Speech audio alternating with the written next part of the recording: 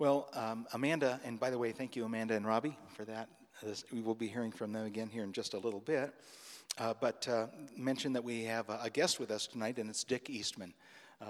Dick is no stranger to the road. He's the president of Every Home for Christ, just down the road here, author of over a dozen books, and a personal mentor of our pastor, Steve. He is an overseer for the road, and Dick's great passion, as you might already know, is about prayer, and he's going to be speaking about that tonight. Would you give Dick a real road welcome this evening?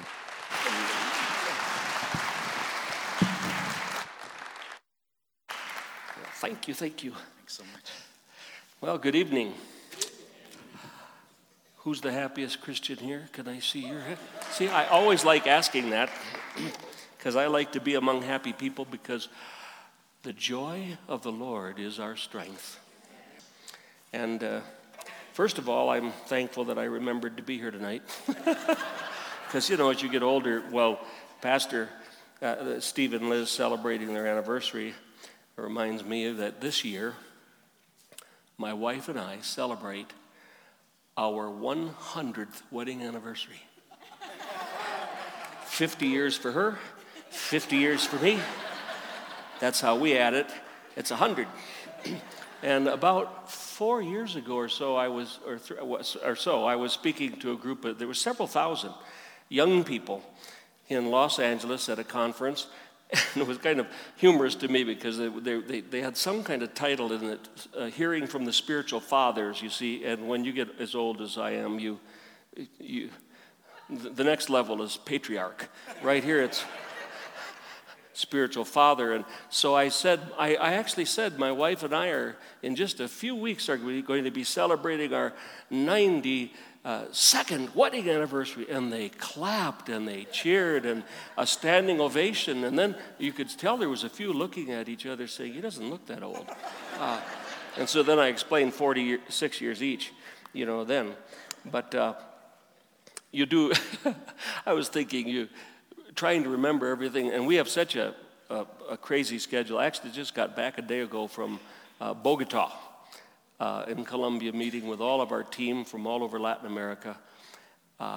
There's about 30 leaders that were there, and then in just a few days, my wife and I go to India, where the ministry actually celebrates its 50th anniversary. The ministry of Every Home for Christ was actually born in Western Canada in 1946. I'm sometimes introduced as the founder, but I would have been a very gifted 2-year-old if that had been the case. But now we've had campaigns taking the gospel home by home in over 200, but now it's about 219 nations throughout the world. And just a very quick update, this past year was a record year for us. Our teams, we have 4,500 or so supported workers, and then last year we averaged 45,000 monthly volunteers in addition to those, and they take the gospel home by home, and last year we had a record of averaging about 250,000 homes visited every single day. Now some people say, that's not possible, but with God, how many things are possible? And so that really is happening, and we will be going out to India to celebrate with thousands and thousands of people that are coming together from all over India.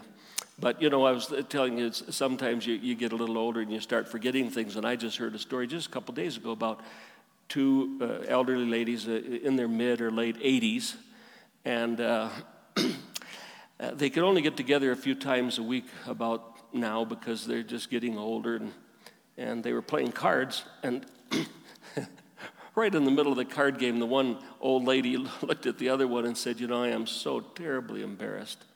I am so embarrassed, but I have forgotten your name. I don't remember who you are. And look, just for me, would you mind telling me who you are? And her friend just stared at her for about 3 minutes and finally said, how soon do you need to know? So that's kind of where I'm at tonight. But it's a joy to share with you, and And our office is not far from here, and you know that the Jericho Center is a place where people are coming day and night, actually, for prayer. We have a wall of prayer where we've imported 50 ton of Jerusalem stone and have individual prayer grottos in the wall. And if you want to come, husband and wife to pray, or you just want to come alone or with a few friends, just call ahead and reserve one of those rooms at some point and come and join us in prayer. In fact, we've been seeing real growth in that in recent months. About 6 months ago, I did a report for people that support us and mentioned that we were averaging about 1,600 to 1,700 hours of individuals coming into the prayer grottos every month. And this summer, the number jumped to over 3,400. All the months of the last 3 months, actually. And so we're thankful for what God is doing in that regard. And I want to share tonight for a few moments on what I would simply title the impact of prayer. The impact of prayer, supernatural insights from the early church. About 100 years ago, there was a contemporary of the great American evangelist, Dwight L. Moody. He was a Bible teacher by the name of A.T. Pierson. Dr. A.T. Pierson had a tremendous gift of Bible teaching. I only learned something just a couple of weeks ago when I Googled A.T. Pierson, wondered if I could learn anything more about him, and found out that if you've ever heard of the great preacher Charles Spurgeon, when Charles Spurgeon stepped down from the pulpit of the Metropolitan Baptist Church in London, it was A.T. Pierson that took his place. He was the one that followed Spurgeon. Although A.T. Pierson was an American Presbyterian Bible teacher, he ended up in London. But it was A.T. Pierson who made a statement, that one of the several great statements I've ever heard regarding prayer. And he said, generally, if not uniformly, prayer is both starting point and goal to every movement in which are the elements of permanent progress. Wherever the church is aroused and the world's wickedness arrested, somebody, somewhere, has been praying. At least breathe heavy. It won't even scare me if you say amen. Let me repeat that last part. Wherever the church is aroused and the world's wickedness arrested, somebody, somewhere, has been praying. Amen. And it's true. And I want to share with you for just a few minutes on one particular unique and powerful passage in the book of Acts as God began to move in sweeping ways and the challenges that the early church was facing. In fact, the disciples, the key leaders, had been arrested. And what did they do when they were facing the challenge of the authorities telling them, you can't preach this gospel of Jesus any longer? And in Acts chapter 4, verse 31, it tells you what they did. This was the foundation of all their strategies. In Acts chapter 4, verse 31 says, and when they had prayed, say that with me. And when they had prayed, they called a prayer meeting. And when they had prayed, the place where they were assembled together was shaken, and they were all filled with the Holy Spirit, and they spoke the word of God with boldness. Verse 32, now the multitude of those who believed were of one heart and one soul. Neither did anyone say that any of the things he possessed was his own, but they had all things in common. And with great power, the apostles gave witness to the resurrection of the Lord Jesus, and great grace was upon them all.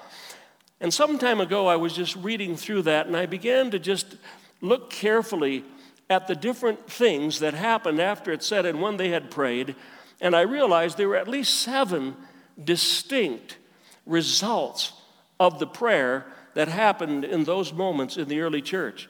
And it was supernatural.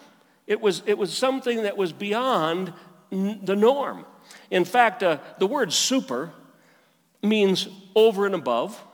It means higher in quality or degree, or simply more than. So if you see a Target store and then you drive a little further and you see a super Target store, it means it's beyond what would be normally a Target store. Natural means having a normal or usual character, not out of the ordinary. And so, supernatural, by definition, means departing from what is usual or normal, that which transcends the laws of nature. You know, I heard another story a while back that, and I love this one. There was a little skinny guy. He was about 5'8", weighed about 105 pounds, and you just expected that if a little gust of wind came, it was going to blow him right off the map. And he walked into a logging camp up in Oregon someplace. He asked to see the foreman. And the foreman came out finally out of a little shed and said, "How can I help you?" And he said, "I'd like a job." And the foreman took a look at him and said, "We don't need a cook. We've already got a good cook." He said, "No, I'm not a cook." He said, "I'm a lumberjack." Well, the guy just broke into laughter, looked at him. You know, he said, "I eat more than your weight for breakfast every day. There's no way you are a lumberjack." He said, "Well, yes, I am. I'm a lumberjack." And then he laughed even harder, and the little skinny guy said, "Well, there's an axe over there by your shed. Why don't you just give me a chance?" So the foreman said, "Okay," and nearby was a tree, maybe a young tree, you know, maybe about 2-3 inches thick. He said, "Well, let me see what you can do with that." And he picked up that axe, and I mean, in one fell swoop, whop! Only about 4 or 5 inches from the bottom, from the ground, that thing just fell. And the foreman looked at him and said, "My goodness." He said, "Well, let's try a bigger tree." Went over to a tree that was about 8 inches. He said, "Let me see what you can do with that." And the little skinny guy goes, whop, whop, whop. Just 3 times. And the foreman looked at him and said, "Where on earth did you learn to cut timber like that?" And he said, the Sahara forest. And the guy said, "Don't you mean the Sahara desert?" And the little skinny guy said, "Yeah, now." Supernatural. It's beyond what is ordinary. And so when I look at this passage of Scripture and I see these words, "when they had prayed," there are 7 things that I could tack on with that expression, "when they had prayed." And the first thing, when they had prayed, the place where they were assembled together was shaken. Now, this always means something to me special, because we were up, I'm trying to remember when we were in California, I led a prayer retreat up in the mountains. Mammoth Mountain, I think, is where the ski area was. And we got them all together, and we were getting ready to go into a night of prayer. And I said to the young people, "Now we're just going to get down on our knees, and we're going to begin to seek God. And we're going to do this for a little while individually, and you can even pray out loud if you want, but we're just going to do it." There was about 150 young people there. And I read the Scripture, and this is not an exaggeration. I read the Scripture. You know, in the book of Acts, it says in Acts 4:31, "And when they had prayed, the place was shaken where they were assembled together." And we're going to pray for God to shake us in His Spirit. And literally, as they started to pray, you think I'm making this up, there was about a 3.5 or a 3.7 earthquake right there in Mammoth Mountain that was big enough that the whole building went. Oh, we had so many kids get saved that night. We had revival. And they just, wow, this works, they thought. But in the paper, you know, the next day it actually said there was an earthquake there. There's kind of 2 explanations for this. When you read, the place was shaken where they're assembled together. First of all, it could be and was, I believe, a simple demonstration of the manifest presence of God. In other words, this wasn't just an analogy. The building really shook. It really shook when they prayed. But then when we look at it in our generation and today, it can actually be a shaking up of the status quo in order for God to begin to remove impurities from our lives and the lives of the church. In Haggai chapter 2, verses 6 and 7, you see this prophetic statement made by the prophet Haggai, that "I will shake all nations, and the desire of all nations will come." By the way, there are scores of names of the Messiah, the Lord, in Scripture that are phrases. And here is one of them, "the desire of all nations." That's the Lord. That's speaking of Jesus. "The desire of all nations will come, and I will fill this house with glory." and the glory of the present house will be greater than the glory of the former house. How many really believe America needs another awakening, another revival of the glory of the Lord? And that's what we're all praying toward. Hebrews chapter 12, verse 26 speaks of a shaking. It says, once more I will shake not only the earth, but also the heavens, so that what cannot be shaken may remain. We've gone through shakings, all of us at different times in our walk with the Lord. We've seen economic shakings. Now we look on the news and we see what's happening in the Middle East and the radical Islam and things that are taking place. In fact, in our ministry, Every Home for Christ, we've just been introducing. That's why I was in Bogota with all of our leaders for the Latin American region, and we go on and all the regional people from Southeast Asia and South Asia will gather in India. And we're introducing a 17-step prayer mobilization plan for the nations to mobilize what we're calling a harvest prayer movement, because of the sense we need more prayer than ever before, because the challenges that are yet ahead in reaching a lost world are increasing, and especially when you see some of the dilemma that is faced in the persecution of the church in many parts of the world. And I don't know of any other solution but to pray more and to pray harder. We know we're going to have ultimate victory because we read the Bible. And we know what the Bible tells us is going to happen. Not only in Isaiah 11, but also in Habakkuk chapter 2, the earth shall be filled with the knowledge of the Lord as the waters cover the sea. Matthew 24:14, this gospel of the kingdom will be proclaimed in the whole world as a witness to all peoples, and then the end will come. How many believe the Bible? So that's going to happen, but there's going to be some challenges along the way. And when they had prayed, the place was shaken where they were assembled together. And then the second impact I see is a supernatural empowerment. So first of all is a supernatural shaking. And then is a supernatural empowerment. And when they had prayed, they were all filled with the Holy Spirit. Wouldn't that be interesting to be in a community of believers where all of them were filled with the Holy Spirit? I mean, imagine. Well, in fact, you'll see what flows out of the rest of that very statement itself. Acts chapter 1:8, when Jesus was about to ascend up into heaven. In Acts chapter 1:8, he said, when the Holy Spirit comes upon you, you will receive power and will tell people about me. The New Living Translation says, you will tell people about me everywhere, in Jerusalem, throughout Judea, in Samaria. And what the Lord is saying was just giving them the scope of the spread of the gospel. So in Jerusalem, that's right where you live, and then branching out throughout Judea and Samaria, and then to the very ends of the earth. The very ends of the earth. And, you know, I remember sometimes when I read passages, memories, thoughts come back of the journey that we've been on and the places where we were. And I remember back in, around 1993 and 94, we started hearing testimony from our work in Central area of Africa. Now it's called the Democratic, Democratic People's Republic, or whatever it is. It used to be Zaire. And, but we heard there's two great rainforests in Africa, the Ituri rainforest and then the equatorial rainforest. And in parts of Zaire, in the northern part, is the Ituri rainforest. And we heard that out of a cluster group of pygmies, of about 6,000 pygmies in this one, and they're all related in clans, that 1,400 of them had come to know Jesus in about a year.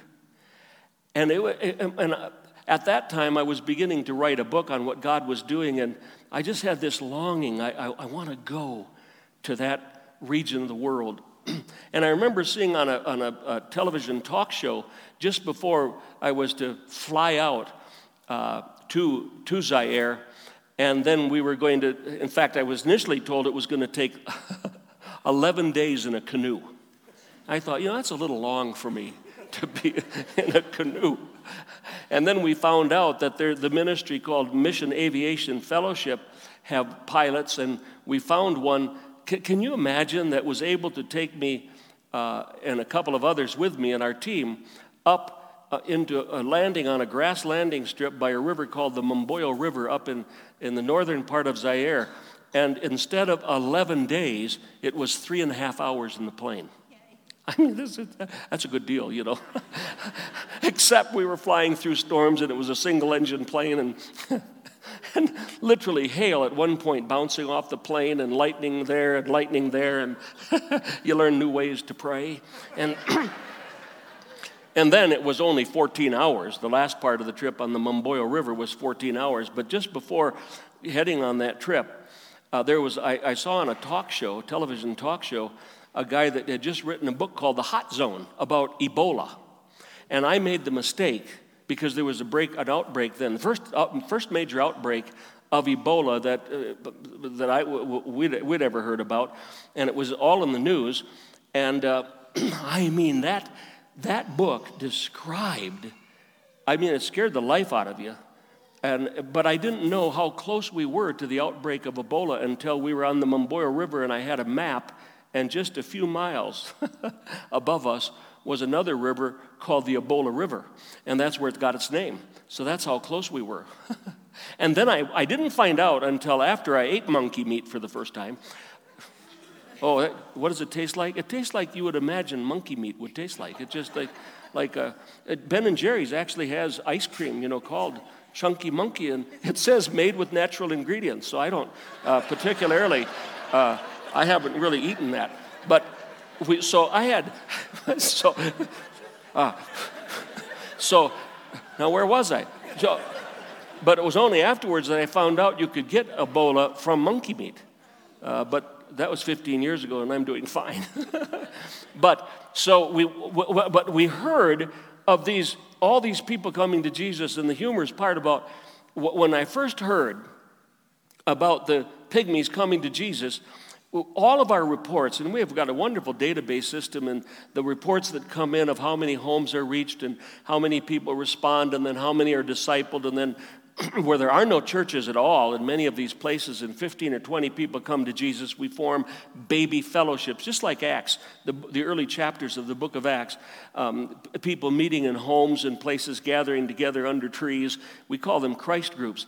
And so we got these reports, and I noticed that our director for that region never told how many homes were reached, and so I sent him a letter saying, my brother, we are so thankful for the pygmies coming to Jesus, but for our statistics, we appreciate if you tell us how many homes are being reached amongst the pygmies. So he writes back saying, well, Brother Dick, you don't understand. Pygmies don't live in homes, they live in trees.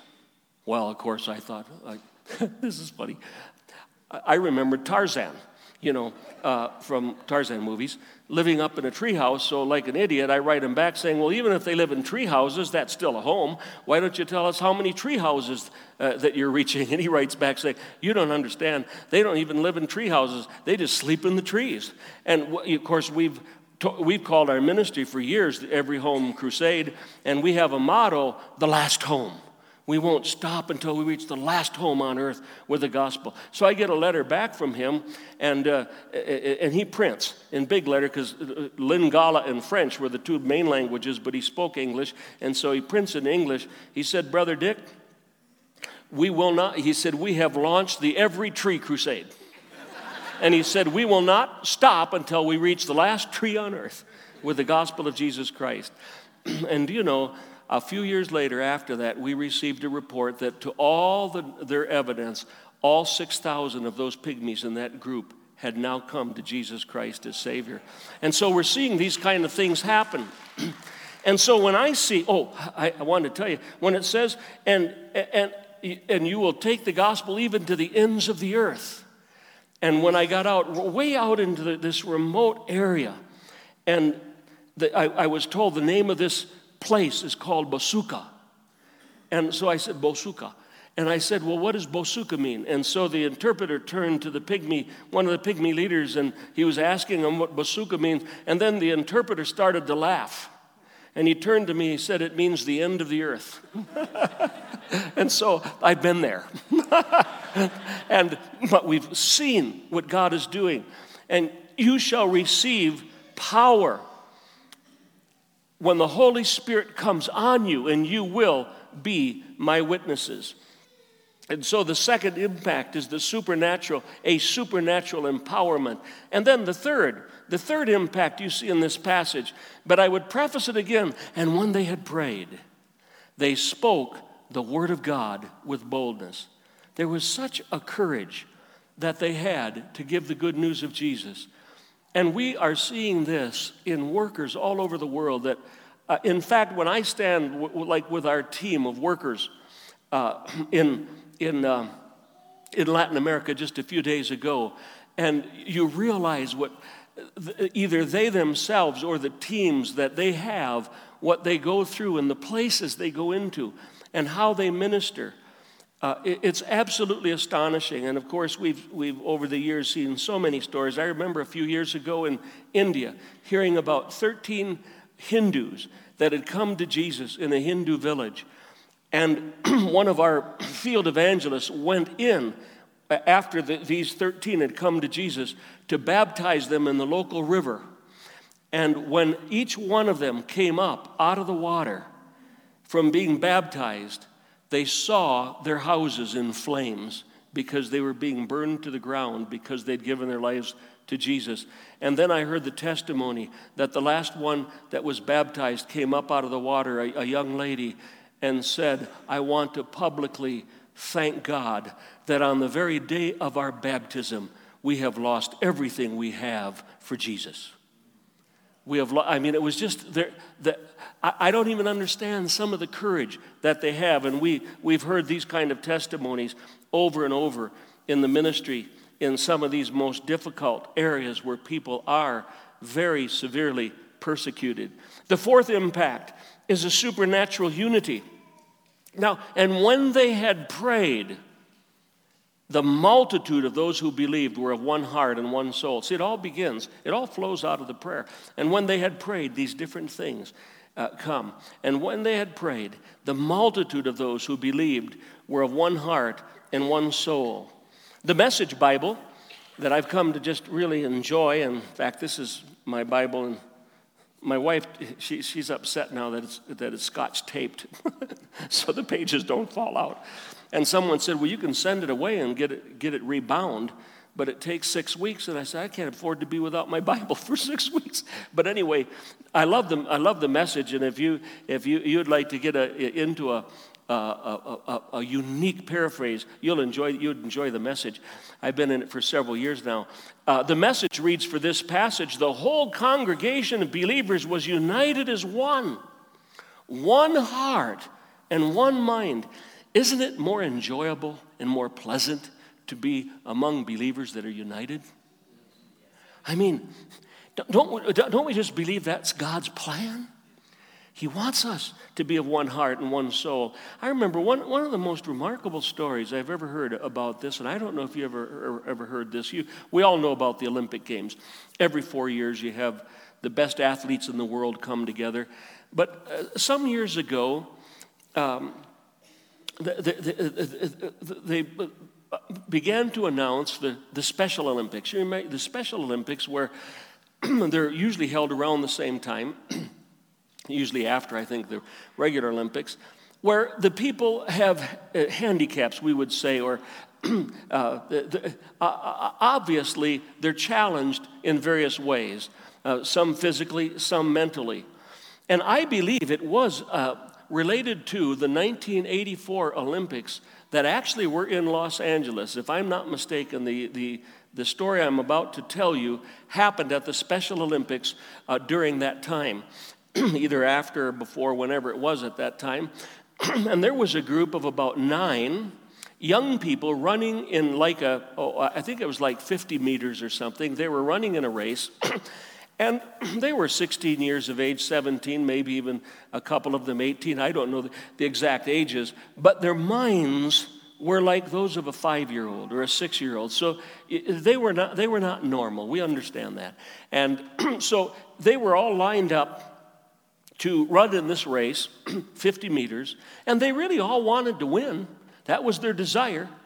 And here there was a crowd of thousands and thousands of people looking on at this race as it was about to begin, and the starter lifted up his pistol and said, "Ready," and set, and you could tell by their demeanor, the way they would look at one another and the way they would smile, and that they just weren't normal athletes. You could tell that. And then when the starter said, "On your mark, get ready," and fired the pistol, and they all started running, and you could tell they weren't running as fast as normal athletes would in any sense, but as they started to run, they only went maybe 10 or 12 meters or maybe 30, 40 feet or whatever that would be, and one of them, a more heavy set, a young man, stumbled, and he fell down onto the cinder track, and the way his knee hit, in fact, he reacted like a 4-year-old or a 5 or 6-year-old would in that same situation. He rolled over onto his side. His knee was just cut slightly. He grabbed a hold of it, began to just sob and cry out in pain. And the crowd was looking on, and they saw the most amazing thing happen. All the other runners stopped and turned and ran back to him. And they formed a circle around him, got down, and one of the young people was patting him on the head, saying, "It's okay." Another one actually bent over and kissed the wound. Kiss it better. And the whole crowd, the clock is still going, the race is still going, but they're watching all of this happen before their eyes, and what happened next absolutely stunned everybody. The other 8 kids, young people, put their hands underneath that boy and lifted him up, and they all ran the rest of the race together. And they all finished at the same time, and I understand they all got the gold medal. They did it together. That's a picture of unity. Oh, that the Lord would let us have that kind of spirit in the church. Number five is a supernatural generosity. That's giving beyond normal. And when they had prayed, neither did anyone say that any of the things he possessed was his own, but they had all things in common. And here the Message Bible reads, "No one said, 'That's mine, you can't have it.' They shared everything." Oh my, imagine a church that would be like that. You know what? It's being alert to people around us and the needs they have, and then responding to those. Verse 34 of the Message says, "So it turned out that not a person among them was needy." Not a person among them was needy. That's a powerful picture of the early church, a supernatural generosity. And over the years, I've come to meet people that have that kind of a spirit. And oh, how refreshing and encouraging it is. And I know in a ministry like ours, it absolutely could not be doing what we're doing around the world without generous people. And so we thank God for them. Well, there's just a couple of more here of thoughts that I want to share. The sixth thing is a supernatural anointing. Because it says, and if you preface this with, "and when they had prayed," and then you look at the different things that follow, it says, you could say it this way, "And when they had prayed, with great power, the apostles gave witness to the resurrection of Jesus Christ." With great power, the apostles gave witness. They had an authority. They had, you know what you could call it, was an anointing.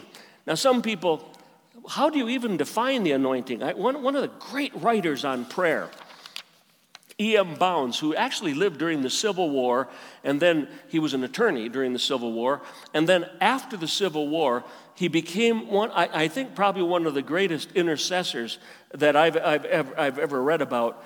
And he wrote numbers of books on prayer, one of which profoundly impacted my life when I was about 21 or 22 years old and just starting in the ministry. And in one of his books, E.M. Bounds said this, and I found this in a devotional. He said, everyone knows what the freshness of the morning is like, and this is the way he said it, when orient pearls abound on every blade of grass. But who can describe it, much less produce it? Such is the mystery of spiritual anointing. We know, but we cannot tell others what it is. We call it unction or anointing. Unction is a thing that you cannot manufacture or produce.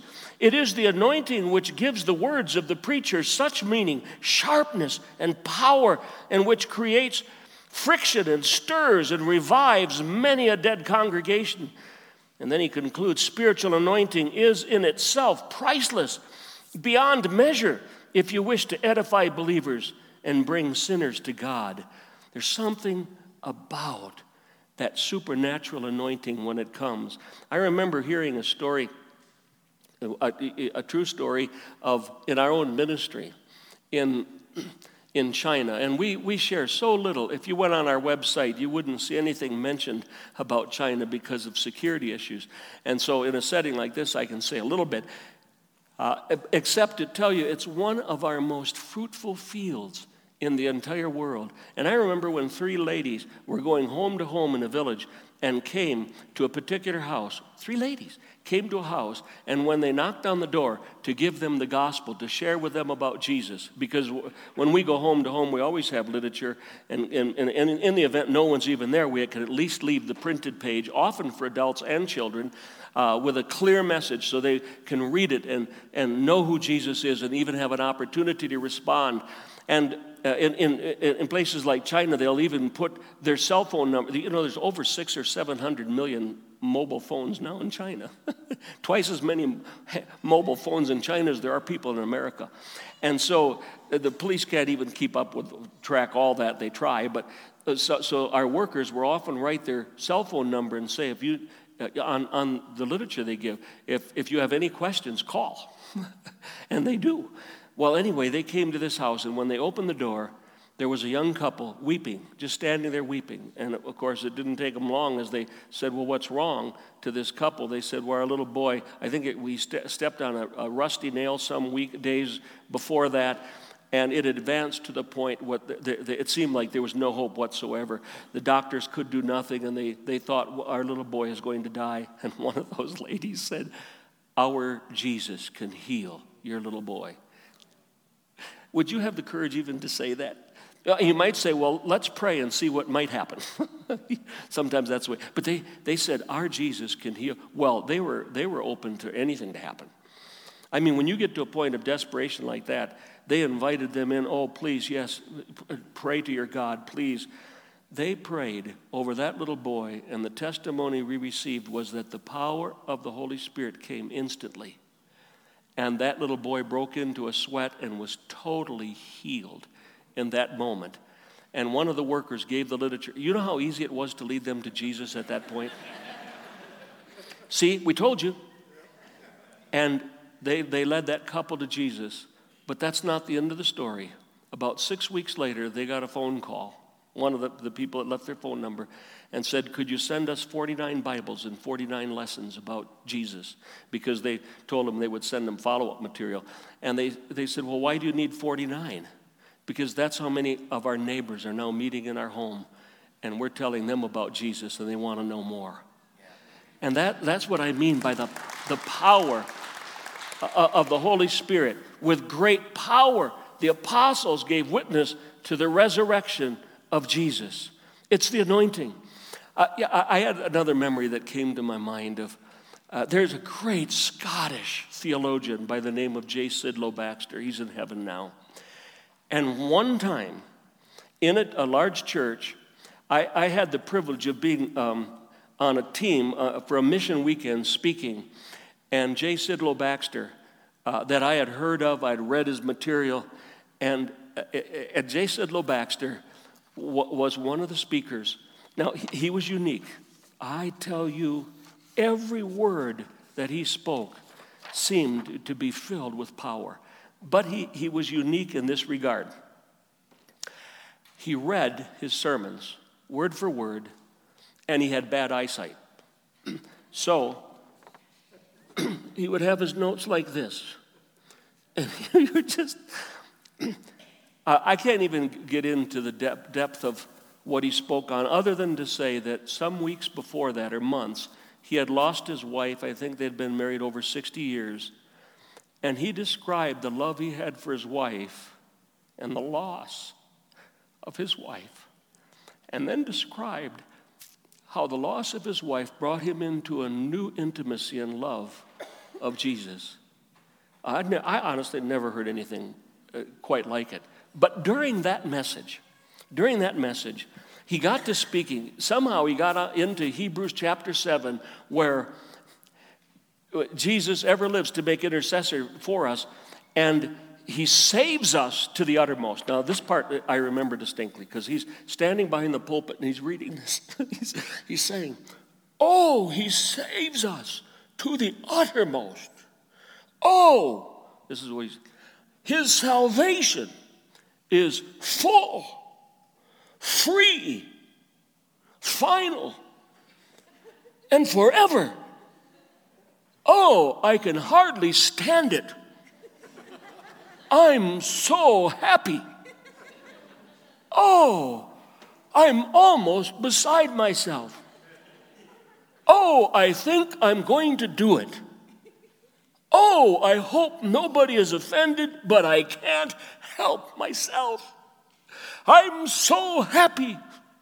Yes, I'm going to do it.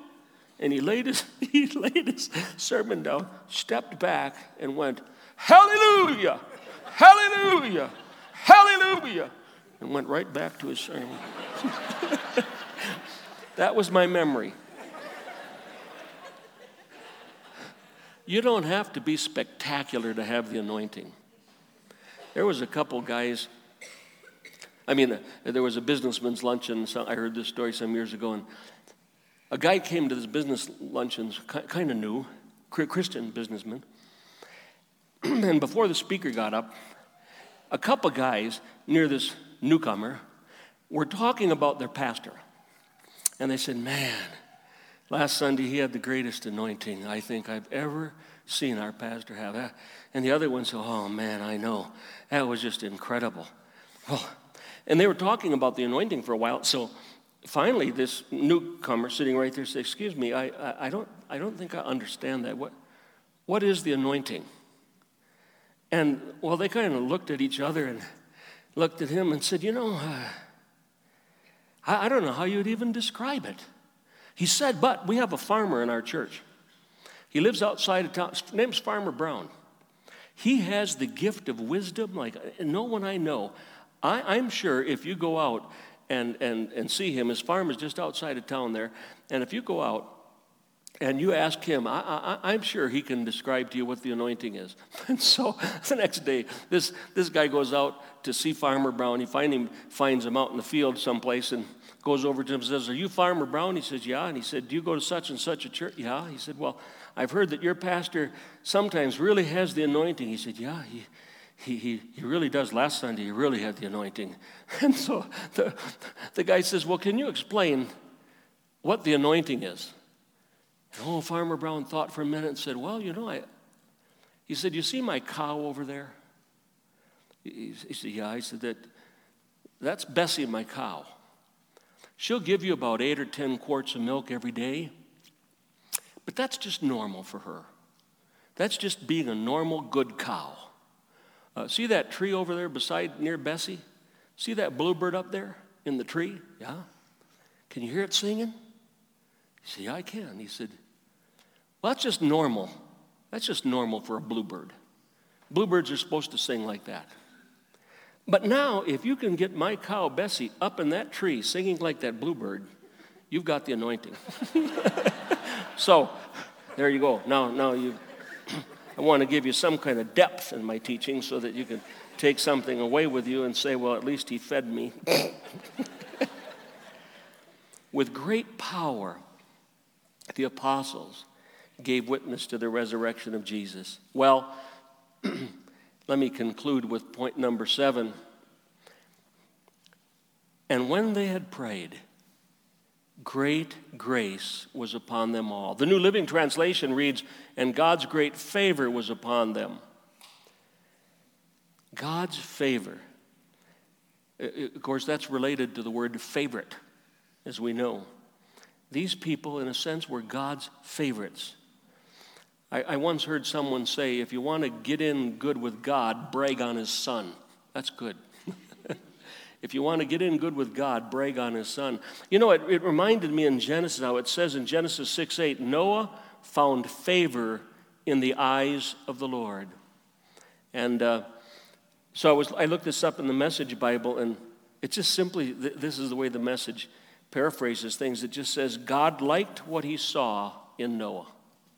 God liked what he saw in Noah. So you look back at this passage of the impact of prayer, and when they had prayed, it brings a supernatural shaking, a supernatural empowerment, a supernatural courage, a supernatural unity, a supernatural generosity. There's so much that happens, a supernatural anointing and a supernatural favor. And I want to encourage you again, first of all, even in the simplest way, to set aside time to be alone with the Lord on a daily basis. And there's 24 hours in a day, so there's, 4 quarter hours in each hour.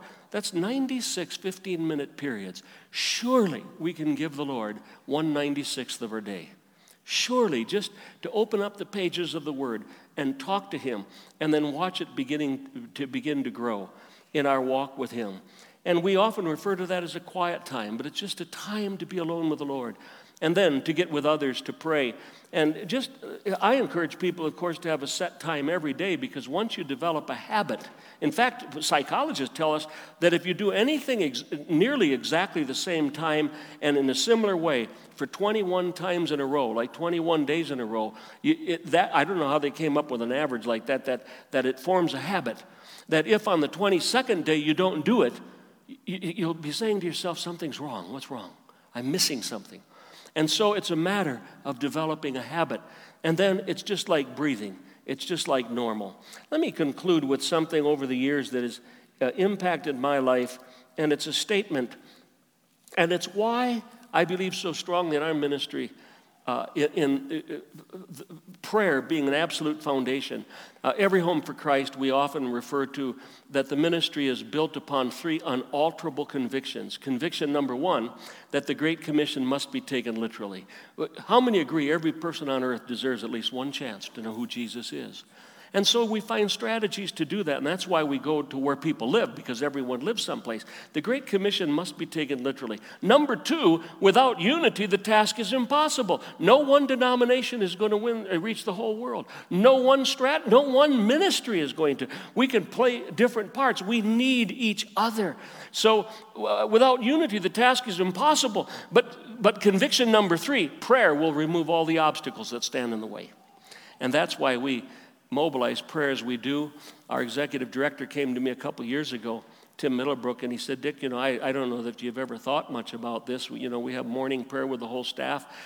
Then in the afternoon, we meet again with the whole staff. And now we encourage all the staff to set aside one entire day every 2 months. We call them Climb the Mountain Days, and they go into the prayer grottos, and they're still on salary, but what they do is they just take that day to be alone with the Lord. But he was telling me, he said, I don't know if you're aware of this, I was adding up the amount of time that the staff spends in prayer, and it's now 20% of their work week. In other words, a double tithe of their week is spent in some way related in prayer groups or in prayer.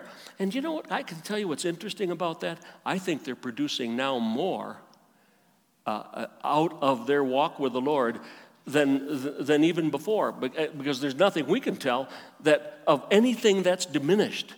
And yet the Lord is doing so much more. And the reason I allude to that is in my own life, I have felt that my calling is more, and I'm just telling you my heart, is more that of an intercessor than, I know I lead a ministry and all that, but we have a whole team that do a lot of things. But I feel closer to the heart of God's purpose in my life when I'm with people praying. And so that's just something I feel. And I sometimes say this, I don't say that to be boastful. I say that to be grateful.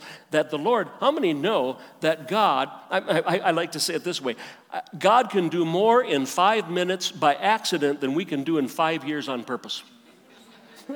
And so we need God in our strategies. But there's a passage of Scripture I would end with. I won't get into a great lengthy discussion in this, but because when you get into the book of Revelation, there's a lot of things that sometimes are confusing to many, and I know they're confusing to me. We wonder, when's this going to happen? What is John really seeing? And and all the sometimes the symbolism and what does all this mean?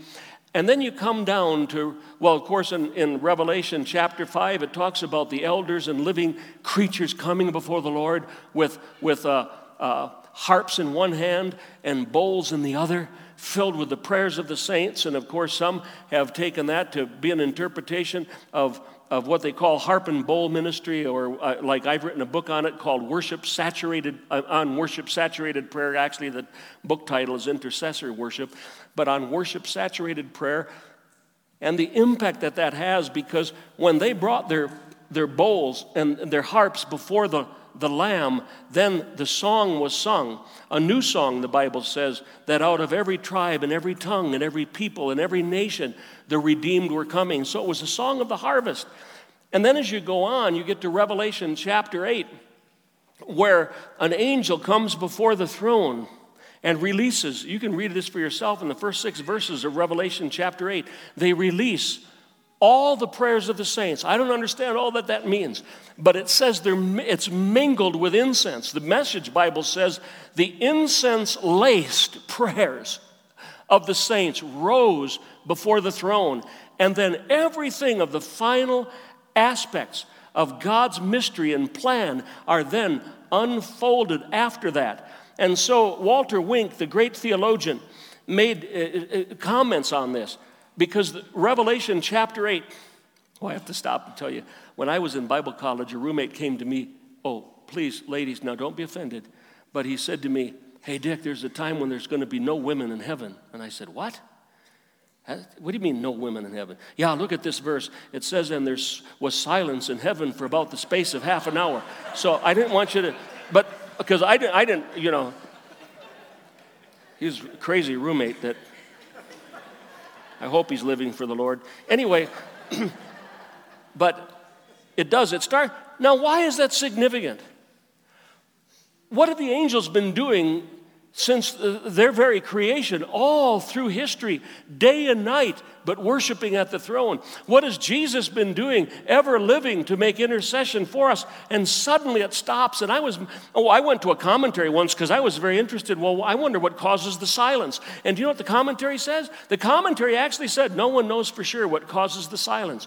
And I thought, well, thanks a lot. I can write commentary like that. No one knows what this means. Let's go on to something else. No one knows what it means. And as I was looking at what unfolds after that, because as soon as the prayers are released at the throne, 7 angels are given trumpets, and each one sounds and something happens until the 7th angel sounds with the trumpet, Revelation 11:15, and when the 7th angel sounds with the trumpet, there's a great shout in heaven, the kingdoms of this world have now become the kingdoms of our Lord and of his Christ, and he shall reign forever and ever. There is something that's happening in that moment because it's over. The kingdoms of this earth are now under the control of our Lord and Savior Jesus Christ. And so here's what Walter Wink says about that silence and about the prayers being released. And this is what I'll end with. Walter Wink says this so beautifully: heaven itself falls silent. The heavenly hosts and celestial spheres suspend their ceaseless singing so that the prayers of the saints on earth can be heard. The 7 angels of destiny cannot blow the signal of the next times to be until an 8th angel gathers these prayers and mingles them with incense upon the altar. Silently they rise to the nostrils of God. Human beings have interrupted the heavenly liturgy. The uninterrupted flow of consequences is dammed for a moment. New alternatives become feasible. The unexpected becomes suddenly possible because God's people on earth have invoked heaven, the home of the possibles, and have been heard. What happens next happens because people prayed. The message is clear. I've got to do that to wake everybody up. The message is clear. History belongs to the intercessor. Now, that may not excite you, but it excites me, and I'm going to go home excited. The message is clear. And you know why it's so important about this? You may not be able to sing as beautifully as the worship team. You may not be able to teach the Bible like Pastor Steve or others. You may never write a book, but you can touch heaven every day. You can intervene in people's lives. Intercession is from the Latin word intercedere, which means to go between, to go into someone else's battle. And you can do that every day in the simplest way, asking the Holy Spirit to guide you, and He will.